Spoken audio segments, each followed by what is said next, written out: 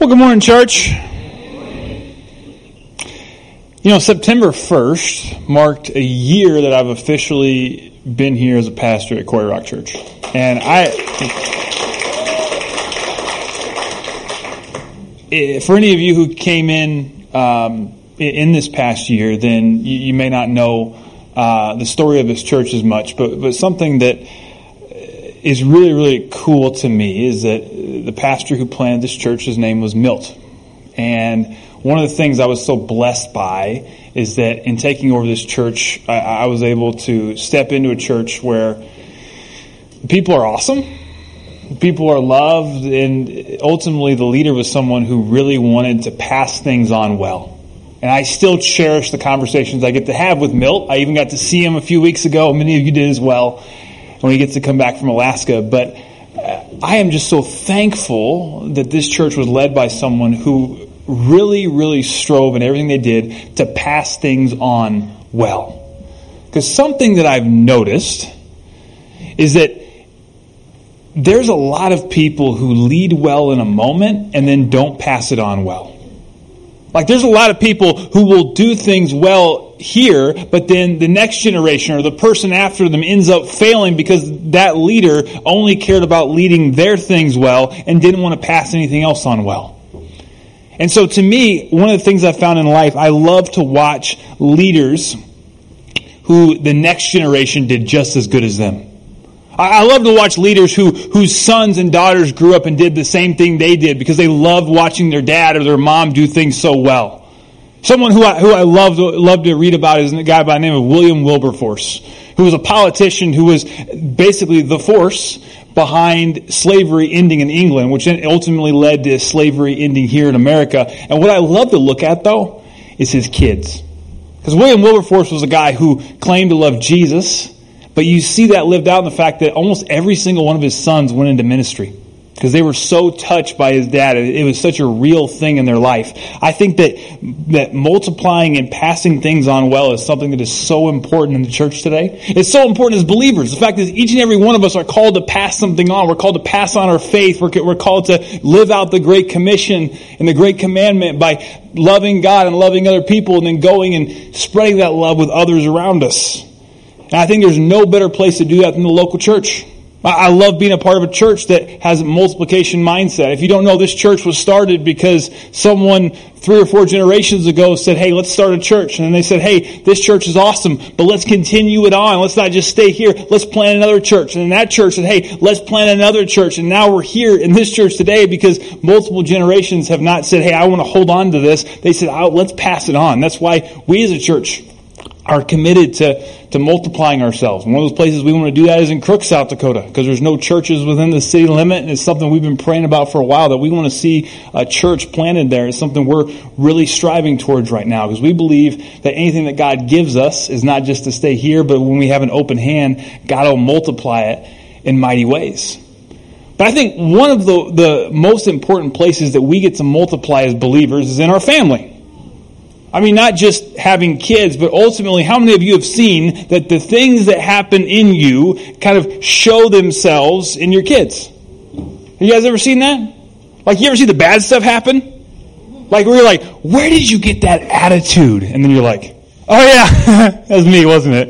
Like the other day I was hanging out with my daughter and, all of a sudden something got spilled. Daddy was angry.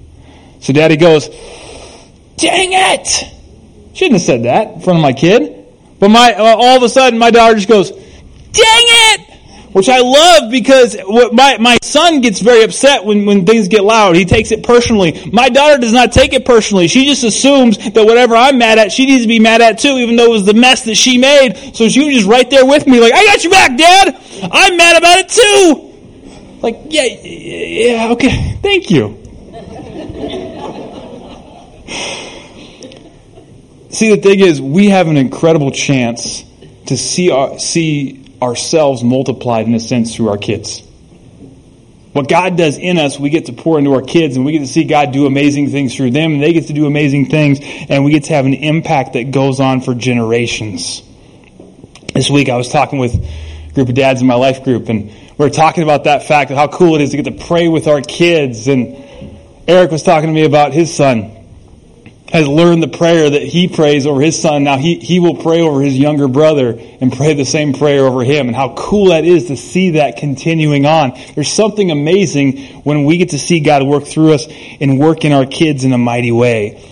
And I believe that what happens in our families is so incredibly important to God because it's the area where we get to see the most multiplication. We get to see ourselves reproduce in such an amazing way.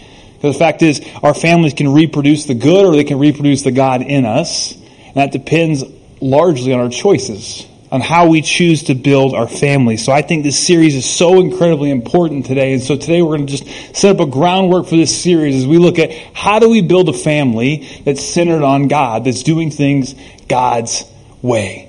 So if you join me, we're going to start our things off with a word of prayer today. God, so incredibly grateful for you. Grateful that you've called us to something greater than ourselves.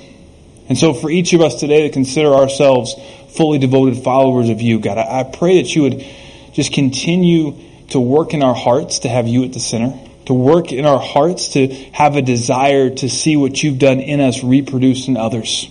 And God, I pray over all of the families that are represented here today, that as we come humbly before your word and seek to learn from it, God, that we would start to see you reproduce more and more in our families each and every day. God, I pray for all of the strife, all of the pain, all of the sadness that's going on in our world, especially in our families, and for every single family that has pain, separation, anxiety, brokenness going on. God, I want to thank you that you're a God that meets us in the midst of our brokenness. So God, I pray right now that your Holy Spirit would just fall in this place, that there would just be a supernatural peace that transcends all understanding, that would start to work in our hearts and our minds. And God, I pray that you continue to heal us and draw us closer and closer to you. Thank you that you're a God that meets us right where we're at. In your precious and holy name we pray. Amen. In Colombia in the 1950s, there was a little girl by the name of Marina Chapman. This is a story you can look up. She actually has a book you can read. Marina was a little girl when she was kidnapped. She was so little that she doesn't really know much about it. She just knows that she was taken. And she doesn't completely understand why, because she was still very, very, very little.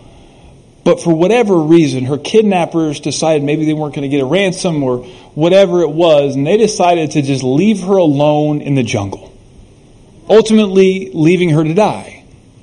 The thing was, Marina didn't die. As she was laying there, a hungry little girl, not knowing what's going on in the world, being too young to speak or have any real cognitive skills, she suddenly was stumbled upon by a group of monkeys. And this group of monkeys became of interest to this little girl, who suddenly wanted to be around the monkeys. And of course, they didn't want her around. They were kind of violent towards her, but she just kept coming back and following them, to the point where she was actually kind of adopted by this group of monkeys. Like literally, she just kind of would learn and do whatever they did, to the point where they kind of adopted her into the family. And it kind of became, as the old phrase goes, monkey see, monkey do. And so Marina started to do whatever the monkeys would do. If they would eat over here, she would eat over here. So she would eat the things that they would eat. She would follow them around, to the point where she learned how to be a monkey pretty well. Monkey see, monkey do. She just kept doing whatever they did, to the point where as she grew up and her cognitive abilities grew, she believed she was a monkey, because that's all she had ever seen. Until one day, she was walking around and she sees something shiny, and as monkeys do, she went to investigate it. Of course, she picked it up and tried to bite it, see if it was food, as monkeys do. Wasn't food. So she began to look at it more closely, and suddenly she saw a pair of eyes looking back at her. Of course, assuming that it must be alive, she dropped it and ran away. But of course, as monkeys do, she got curious again and went to investigate. She picked it up, what we would know as a mirror that had somehow been dropped in the jungle. And soon she began to investigate it, and she realized by looking around that it was reflecting everything she could see behind her. And suddenly, after a little bit, she suddenly realized that this mirror, was reflecting her image. She suddenly could see what she looked like, and in that moment, it clicked for her that she wasn't a monkey. That she was different than everything else around her. And after that moment, there was a group of hunters in the woods, and she was able to be rescued and able to be adopted and continue on with her life. But it was that moment of looking in the mirror that made her realize that she was different than everything else around her, that she wasn't what she had been copying. She was called to be something different. In 2 Corinthians 3:18 it says, "But we all with unveiled faces, looking as in a mirror at the glory of the Lord, are being transformed into the same image from glory to glory, just as from the Lord who is the Spirit." The thing is, we live in a world of monkey see, monkey do sometimes. There's so many things in our culture that we tend to pick up. Characteristics of the world around us until we start to believe that that's who we are. Until the moment that we pick up the mirror of God's Word, the mirror of a relationship with Him, and suddenly we're transformed. We start to realize that we're called to something different. We're called to be more than just what we see around us. We're called to be more than someone who just mirrors culture. We're called to something greater. We're called to live in the image of God according to His Word, according to what He's called us to be. And see, in our world today, we've seen a pretty big shift in our culture. For anyone who's over a certain age, you probably look at the world that you grew up in versus the world we live in today, and a lot of things have shifted. When it comes to Christianity, when it comes to morals, when it comes to even just the way that we do things in our government, there's a lot of things that used to be very centered, or at least claim to be very centered on God's Word, and now today would be considered pretty hostile to God's Word. We no longer live in a world that holds the ideals of Jesus, but instead is increasingly against it. The church is no longer going with the flow, the world is no longer going with the flow of Christianity. Instead, the flow is going against Christianity. It's going against being a follower of Jesus. And eventually, we can find ourselves in this world of monkey see, monkey do, and everything around us can start to inform our ideas of life in the world. I remember this one moment when I was growing up and I was hanging out in the ocean at the beach with my parents. All of a sudden had this moment where I look up and the chair and the towel that we had put right here on the beach is gone. It's someone else's chair and someone else's towel. And I'm like, what in the world is going on? Until suddenly I look a little bit and I see down the beach, there's my parents, my towel, my chair. Little did I know that as I was playing, I was slowly getting pulled away. Moment by moment, each time I'd jump up, each time I would do something, I was slowly getting pulled in a direction and I had no idea. I think the same thing is true with our culture. The fact is, we can slowly be being pulled away from what God has called us to be, and we have no idea. And I think the biggest place we can see this is in our families. The fact is, in our world today, there's a redefinition of family, marriage, gender. There's a glorification of choice and sexuality. There's a lot of things when it comes to our families, when our kids go to school, what we watch as a family. There's things all around us that are slowly informing us of different ideas. This current that's coming at us, that's slowly taking us a direction that's away from God's purpose for our life. The question then is, what are we going to do about it? I think what we have to do is we have to take stock of what things are pressuring us and choose what it is that we're going to stand on. As Rochelle already shared this morning, Joshua 24 verse 15, where Joshua speaks saying, "But if serving the Lord seems undesirable to you, then choose for yourselves this day whom you will serve. Whether the gods your ancestors served beyond the Euphrates or the gods of the Amorites in whose land you are living. But as for me and my household," and you finish it, church, "we will serve the Lord. As for me and my house." If that's something that we choose to do within our homes, then there's a few things that I think we have to understand. The first is this. In this series, this isn't necessarily about dismantling cultural ideas, But instead, it's about identifying what God's Word says and inviting us to stand on His way, to stand on the rock of Jesus. And the first thing we have to understand is that your family has a purpose. Turn to someone around you and say, your family has a purpose.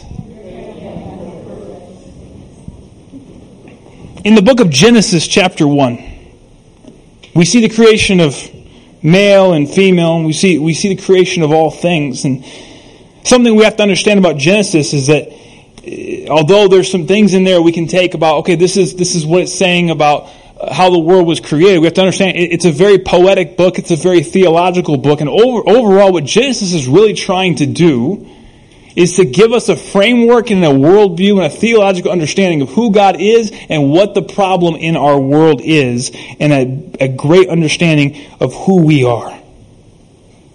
See, Genesis is a story of God creating everything good, it being messed up by sin, and then God in Genesis saying, listen, in the midst of this brokenness, I'm going to come and meet you there. I'm going to help you find a way out of the brokenness. Ultimately, the story of the Bible is God creates man, we mess it up, and the rest of the Bible is God chasing after us.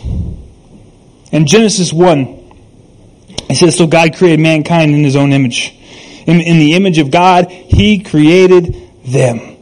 Male and female, He created them. God blessed them and said to them, be fruitful and increase in number. Fill the earth and subdue it. Rule over the fish in the sea and the birds in the sky and over every living thing that moves on the ground. There's a couple things I see about this. The first thing is this, that our families are really magnificent. The fact is, male and female together, called to be fruitful and increase in number. Ultimately, one of the cool things is that we're created in God's image. Have you ever thought about that?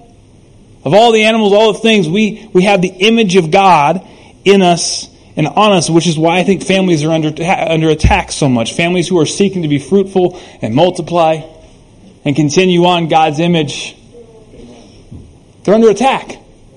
Because it is something that the devil absolutely hates. The devil tries in so many ways, especially the church. It seems like one of the biggest places he tries to throw punches is within Christian families. Because if he can split apart the families, he can split apart the church. Then we see the mandate of families. We're called to multiply and spread not just ourselves, but ultimately to spread God's image. Male and female were called, this is before the fall when God says this, to multiply and grow. Ultimately we're called to multiply God's image. And the fact is, not only do we have the image of God in ourselves, when we have the Holy Spirit working in us, then we have God's Spirit living in us. And as we multiply as Christian families, not only through birth and through children, but ultimately through the way that we treat other people, through people that we meet, other families that we bring to Christ, through kids that grow up learning about Jesus and seeing parents who aren't perfect but follow the one who is and then go in their own lives and seek to do the same thing, we start to see God's image getting spread and multiplied. See, the thing is, then in Genesis 2 it says that the Lord God said it's not good for man to be alone. Which, just sidebar, makes you wonder what Adam was doing. Like, what was he doing that God was like, okay, you can't be alone. All right. He says, I'll make a helper suitable for him. And then it continues on that God makes woman out of his rib, and then says, the man said, this is now bone of my bones and flesh of my flesh. She shall be called woman, for she was taken out of a man. This is why a man leaves his father and mother and is united to his wife, and they become one flesh. We see the makeup of the first family. We see male and female coming together. I think that this thing that's created by God, first of all, that marriage and family, it wasn't necessarily our idea. This is God's. From the beginning, God said, nope, this is how you're going to do it. Come together within a marriage. And together, that's why I always find that when God is at the center of a marriage and a family, it's so much different. Because you're going back to God's design, to what He created, and suddenly you are truly becoming one flesh because you're walking with Jesus. What I find is that in any marriage where both sides are focusing on Jesus first, one of the things I pray for couples all the time is that God would draw them both closer and closer to Him, to God, and in that draw them closer and closer to each other. So often we try to grow as couples or families or whatever relationships, but when we put God first, all of a sudden we find ourselves growing closer and closer because we're drawing closer and closer to Jesus. See, the couple of things that are just really important we see in the Bible, that family and marriage are not human constructs, but they've been ordained by God. We see that of all the living things, that human life is the most sacred. We see that it's good and blessed to multiply. You know, the thing is, there's a lot of things out there about the earth being too overpopulated. The fact is, it really isn't. But the fact is, we have the capacity in our world that if no one is greedy or anything like that, that we have the capacity for everybody to have enough. In fact, there's plenty of space. They've actually, in our world, we're coming to a birth crisis in some countries. The need for more couples to multiply.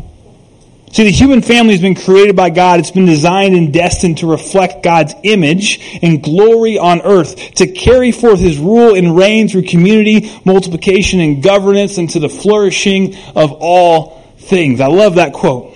Amen. The human family has been created by God to go and to the flourishing of all things. God wants to use your family to spread His image, to spread His love, to show His glory to the world around you. Now that was really great, right? But there's a but. Right up here. Some of you got it right here. You're thinking it. But, have you met my family? But, there's divorce in my family. But there's brokenness in my family. But there's addiction in my family. But my family just sucks as people. I don't see a lot of God's glory in my family. My family's already had brokenness going on, so does that mean I can't have God's image later on? The fact is, some of our most glorious, amazing moments of God, I think, can be in the context of family, but some of our biggest wounds can be in family as well. Some of our most sleepless nights have come from family, especially if you're parents with teenagers. Some of the biggest stress, family. See, the thing is, the reason for that is because God has a plan for your family, but your family has a problem. Some of you are like, my family has lots of problems. Actually, your family has one problem. The problem of sin. In Genesis, we see in chapter 3, it says, when the woman saw the fruit of the tree was good for food and pleasing to the eye, and also desirable for gaining wisdom, she took some and ate it. She also gave some to her husband who was with her, and he ate it. Then the eyes of both of them were opened, and they realized that they were naked, so they sewed fig leaves together and made coverings for themselves. The first moment of shame. Then the man and his wife heard the sound of the Lord God as He was walking in the garden in the cool of the day. And as they hid from the Lord God among the trees of the garden, but the Lord God called to the man, "Where are you?" He answered, "I heard you in the garden, and I was afraid because I was naked, so I hid." God said, "Who told you that you were naked? Have you eaten from the tree that I commanded you not to eat from?" And the first marital fight of the Bible starts now. And the man said, "The woman you put me here with, she gave me some fruit from the tree, and I ate it." Man, sin enters. 2 seconds later, there's a fight. How do you think that went? Right after God maybe left or went on His way. Excuse me? That I gave you? You were there too. Immediately you see this. You see shame. You see blame. You see depravity. You see destruction. A couple chapters later, we have Cain and Abel. Brothers killing each other. And since then, the rest of Genesis.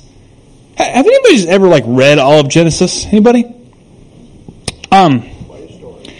There's some crazy stuff in there. To anyone who's ever said, some scholars have said that maybe that the Jewish people wrote that later on as kind of a way to show themselves as the Messianic people, to show themselves as the chosen people of God. I don't know, man. If I was writing that to show how good my nation was, I don't think I'd write some of those stories. There's some crazy stuff in there. There's a lot of brokenness in there, because what I love, the ultimate story of Genesis, is that God works in brokenness. I was talking to someone this week about that, about how Judah is one of those people who does some really stupid, terrible stuff. And then later Jesus is called the Lion of Judah. Like, that's kind of, I don't know, it almost seems a little disrespectful to Jesus. Because the fact is, God works well in brokenness. The story of Genesis is that, really the story of the whole Old Testament is that people are broken. And what I love about the Bible is that we see that God works well with broken. God works in the midst of broken, and that is the crazy cool thing, because of that, our families have hope. Amen. His name is Jesus. So what do we do with this brokenness? What is our hope? Well, the temptation is that if the world is broken, if culture is pulling us away from God, if this current is pushing us this way, then the temptation is this. Well, then I got to swim against the current, right? I remember growing up on swim team, we would practice in this pool area that had a pretty elaborate system of different pools and water park attractions. And one of the things they had was a lazy river. I remember sometimes for practice, I think because we were just messing around, she'd say, hey, go swim the opposite way in the lazy river. Okay. So we'd go in there and start swimming. And I remember it would just, man, you'd feel like you were just going. You know, back then I was a decent swimmer. And you'd feel like, man, I'm going to get there. You can feel yourself moving. I knew I was making ground. And then you get up and you stand up, and I made it 1 foot. But I remember there was this area in the center of the lazy river as you'd go around, where you'd kind of have to grab onto, and sometimes the river would kind of pull you past it, and you had to grab on really quick and pull yourself in. But once you came into this little oasis area in the middle, there was no current, there was seats, there was really peace. It was such a peaceful place in the center of this current. There was this place of peace and rest. The fact is, I think as Christians in the same way, we're not called to swim against the current, because anytime you swim against the current, first of all, you don't make a lot of progress. You end up bumping into other people along the way. But instead, I think really the call of the Bible is that we're invited not to just go against the current, to be opposite of the world. We're called to stay on the rock of Jesus. We're called to step out of the current onto the rock. We're called not just to go against and the opposite of what the world says, but to truly stand on Jesus. And naturally, we'll start to look different than the rest of the world. And in Matthew 7:24, Jesus says, everyone who hears these words of mine and does them, they'll be like a wise man who built his house on the rock. 1 Corinthians 3:11, it says, for no one can lay any foundation other than the one that's already been laid, which is Jesus Christ. As we look into the mirror, as we read earlier, of God's Word, we start to see this new image of who we are in Christ. And we're invited in the Bible to lay our foundation on Jesus. In our families, we're invited to lay our foundation on the rock of Jesus Christ. In Matthew 12, there's a verse that oftentimes doesn't get talked about because it feels like kind of a weird moment.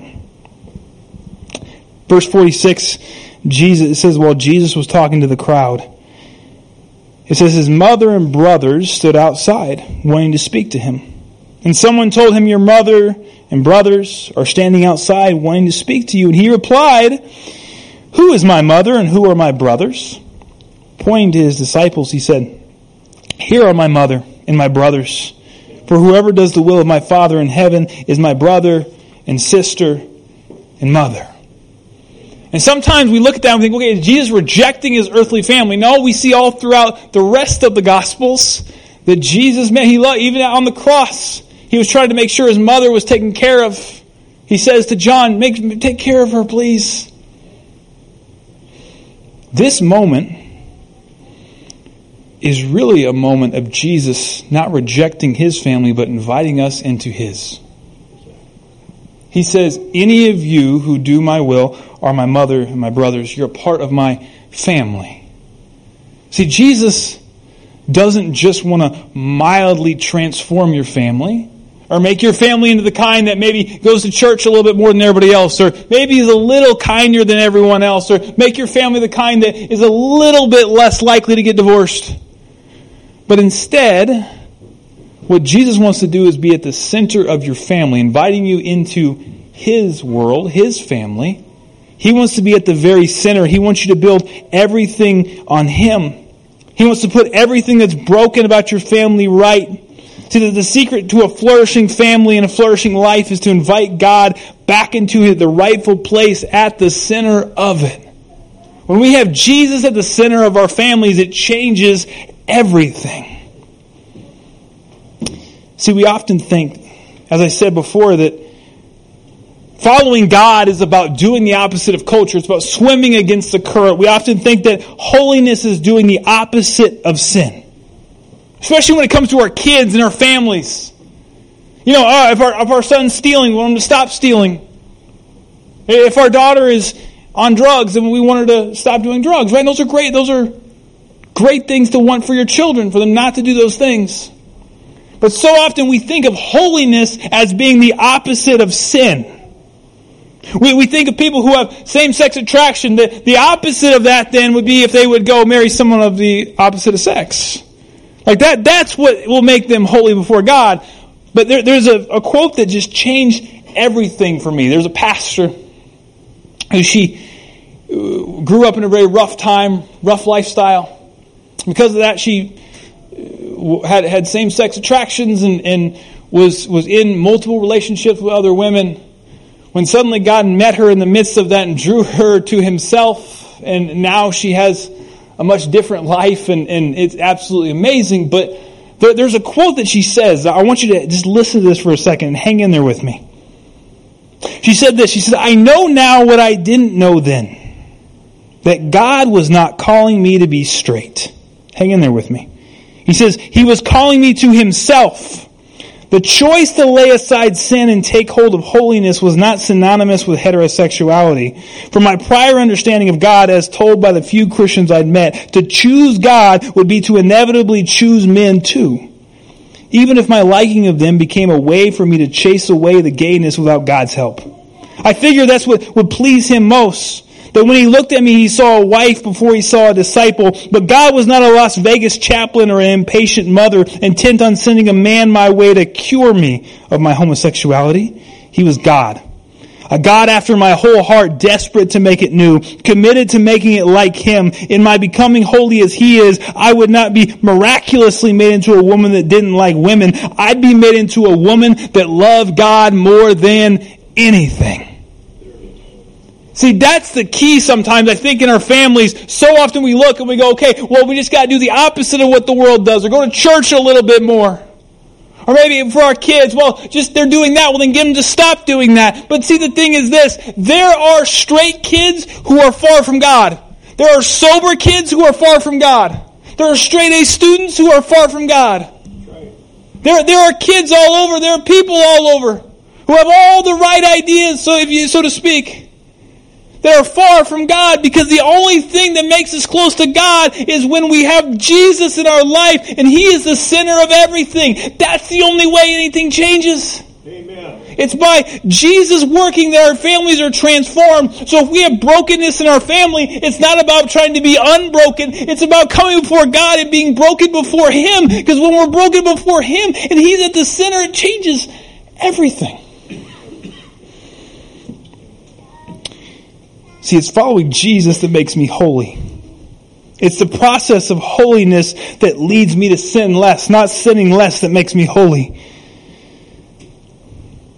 In our families, each and every one of us have things that don't look like God. Things that are broken, things that we want to change and fix. But the best thing we can do is make a commitment as a family to say, God, we want to have You at the center no matter what. In everything that we do, how can we put You at the center and have You be our hope? That's what creates a family that truly is healed. That's what creates a family that in the midst of brokenness has life and hope and joy. That's what changes everything. See, not only does your family have hope, your family can be hope, because when our everything is centered on Jesus, our everything starts to change. And when Jesus gets your family will start to be healthier. But what's so cool about Jesus, have you ever noticed this? Have you ever studied history? Jesus doesn't like to stay in boxes. My goodness. It's like someone gets saved and really gets on fire for Jesus, and then it just spreads. That's like what world history is. Every single time someone goes, man, I'm going to squash those Christians, it just can't be squashed, because when someone really loves Jesus, when Jesus is the center of everything, it's just contagious. Like it just spreads from family to family to family. When Jesus gets your family gets better. Your family gets healthier, and then suddenly your neighborhood gets better. Because you're a better neighbor. You're a more loving person. Your community gets better. Your county gets better. Your city gets better. And the thing is, I've often heard it said that revival in the world, in our country, doesn't start with the White House. It starts with our house. When we have houses that worship Jesus and have Him at the center, it changes the world around us. Revival doesn't come from evangelists as much, I believe, as it comes from healthy families that have Jesus at the rightful place in their home, at the center. The fact is, revival can start in your family, revival can start in your community, in your world, by simply saying, God, we want to have you at the center. Looking at your family and saying, how can we have God, whatever it is, no matter how broken, no matter what's going on in your world, if we have Jesus at the center, it changes everything. And that's my invitation today, whether it's for yourself or your family, to make the commitment to make Jesus at the center. Maybe if you've never made that commitment to say, God, I want to have you at the center of my life. I want you to have everything. Maybe today's that day. Maybe for your family, it's a moment to say, God, I want you to have everything. I want everything in our world to be centered on you. I want my kids to know you. Even though they may be grown up and out of the house, God, I want them to know you. Because the fact is, nothing is too late for God. No matter how messed up it is, it may say, no, God, they're too far gone. No one's too far gone for God. I'm going to invite you to bow your heads. And in a moment here, I want to give us the opportunity to take communion. I think it's fitting as we talk about Jesus being at the center, that we have the opportunity to take communion, to remind ourselves of who Jesus is and what He did on the cross. Jesus took the bread and the wine with His disciples and said, this is my body and my blood. My blood's been spilled for you, for your sins, and my body will be broken for you. And He said, do this in remembrance of me. And every time we do, we're reminded of the body of Jesus, that Jesus came down. He didn't just talk about how much He loved us. He came down to us and met us where we were at, in a body that was broken for us.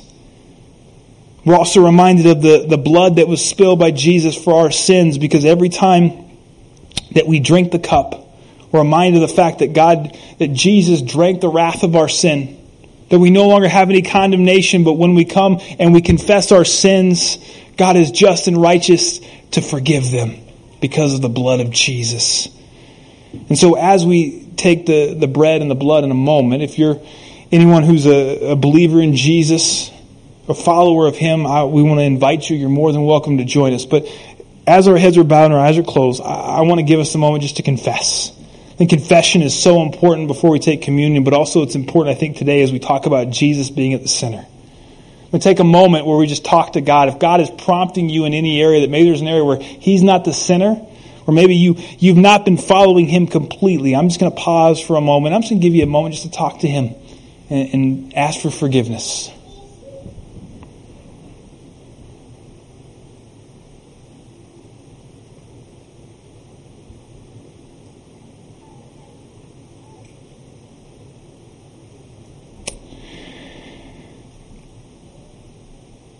God, I'm sorry. I'm sorry for the moments that you haven't been number one in my life. I'm sorry for the things that I put at the center instead of you. I'm sorry for the areas that I haven't been living right, the areas that I've fallen. God, I ask for forgiveness, and I thank you for what your word says, that you're faithful to give us forgiveness. That when we confess our sins are as far as the east is from the west. That when you look at us, you see the blood of Jesus and nothing else.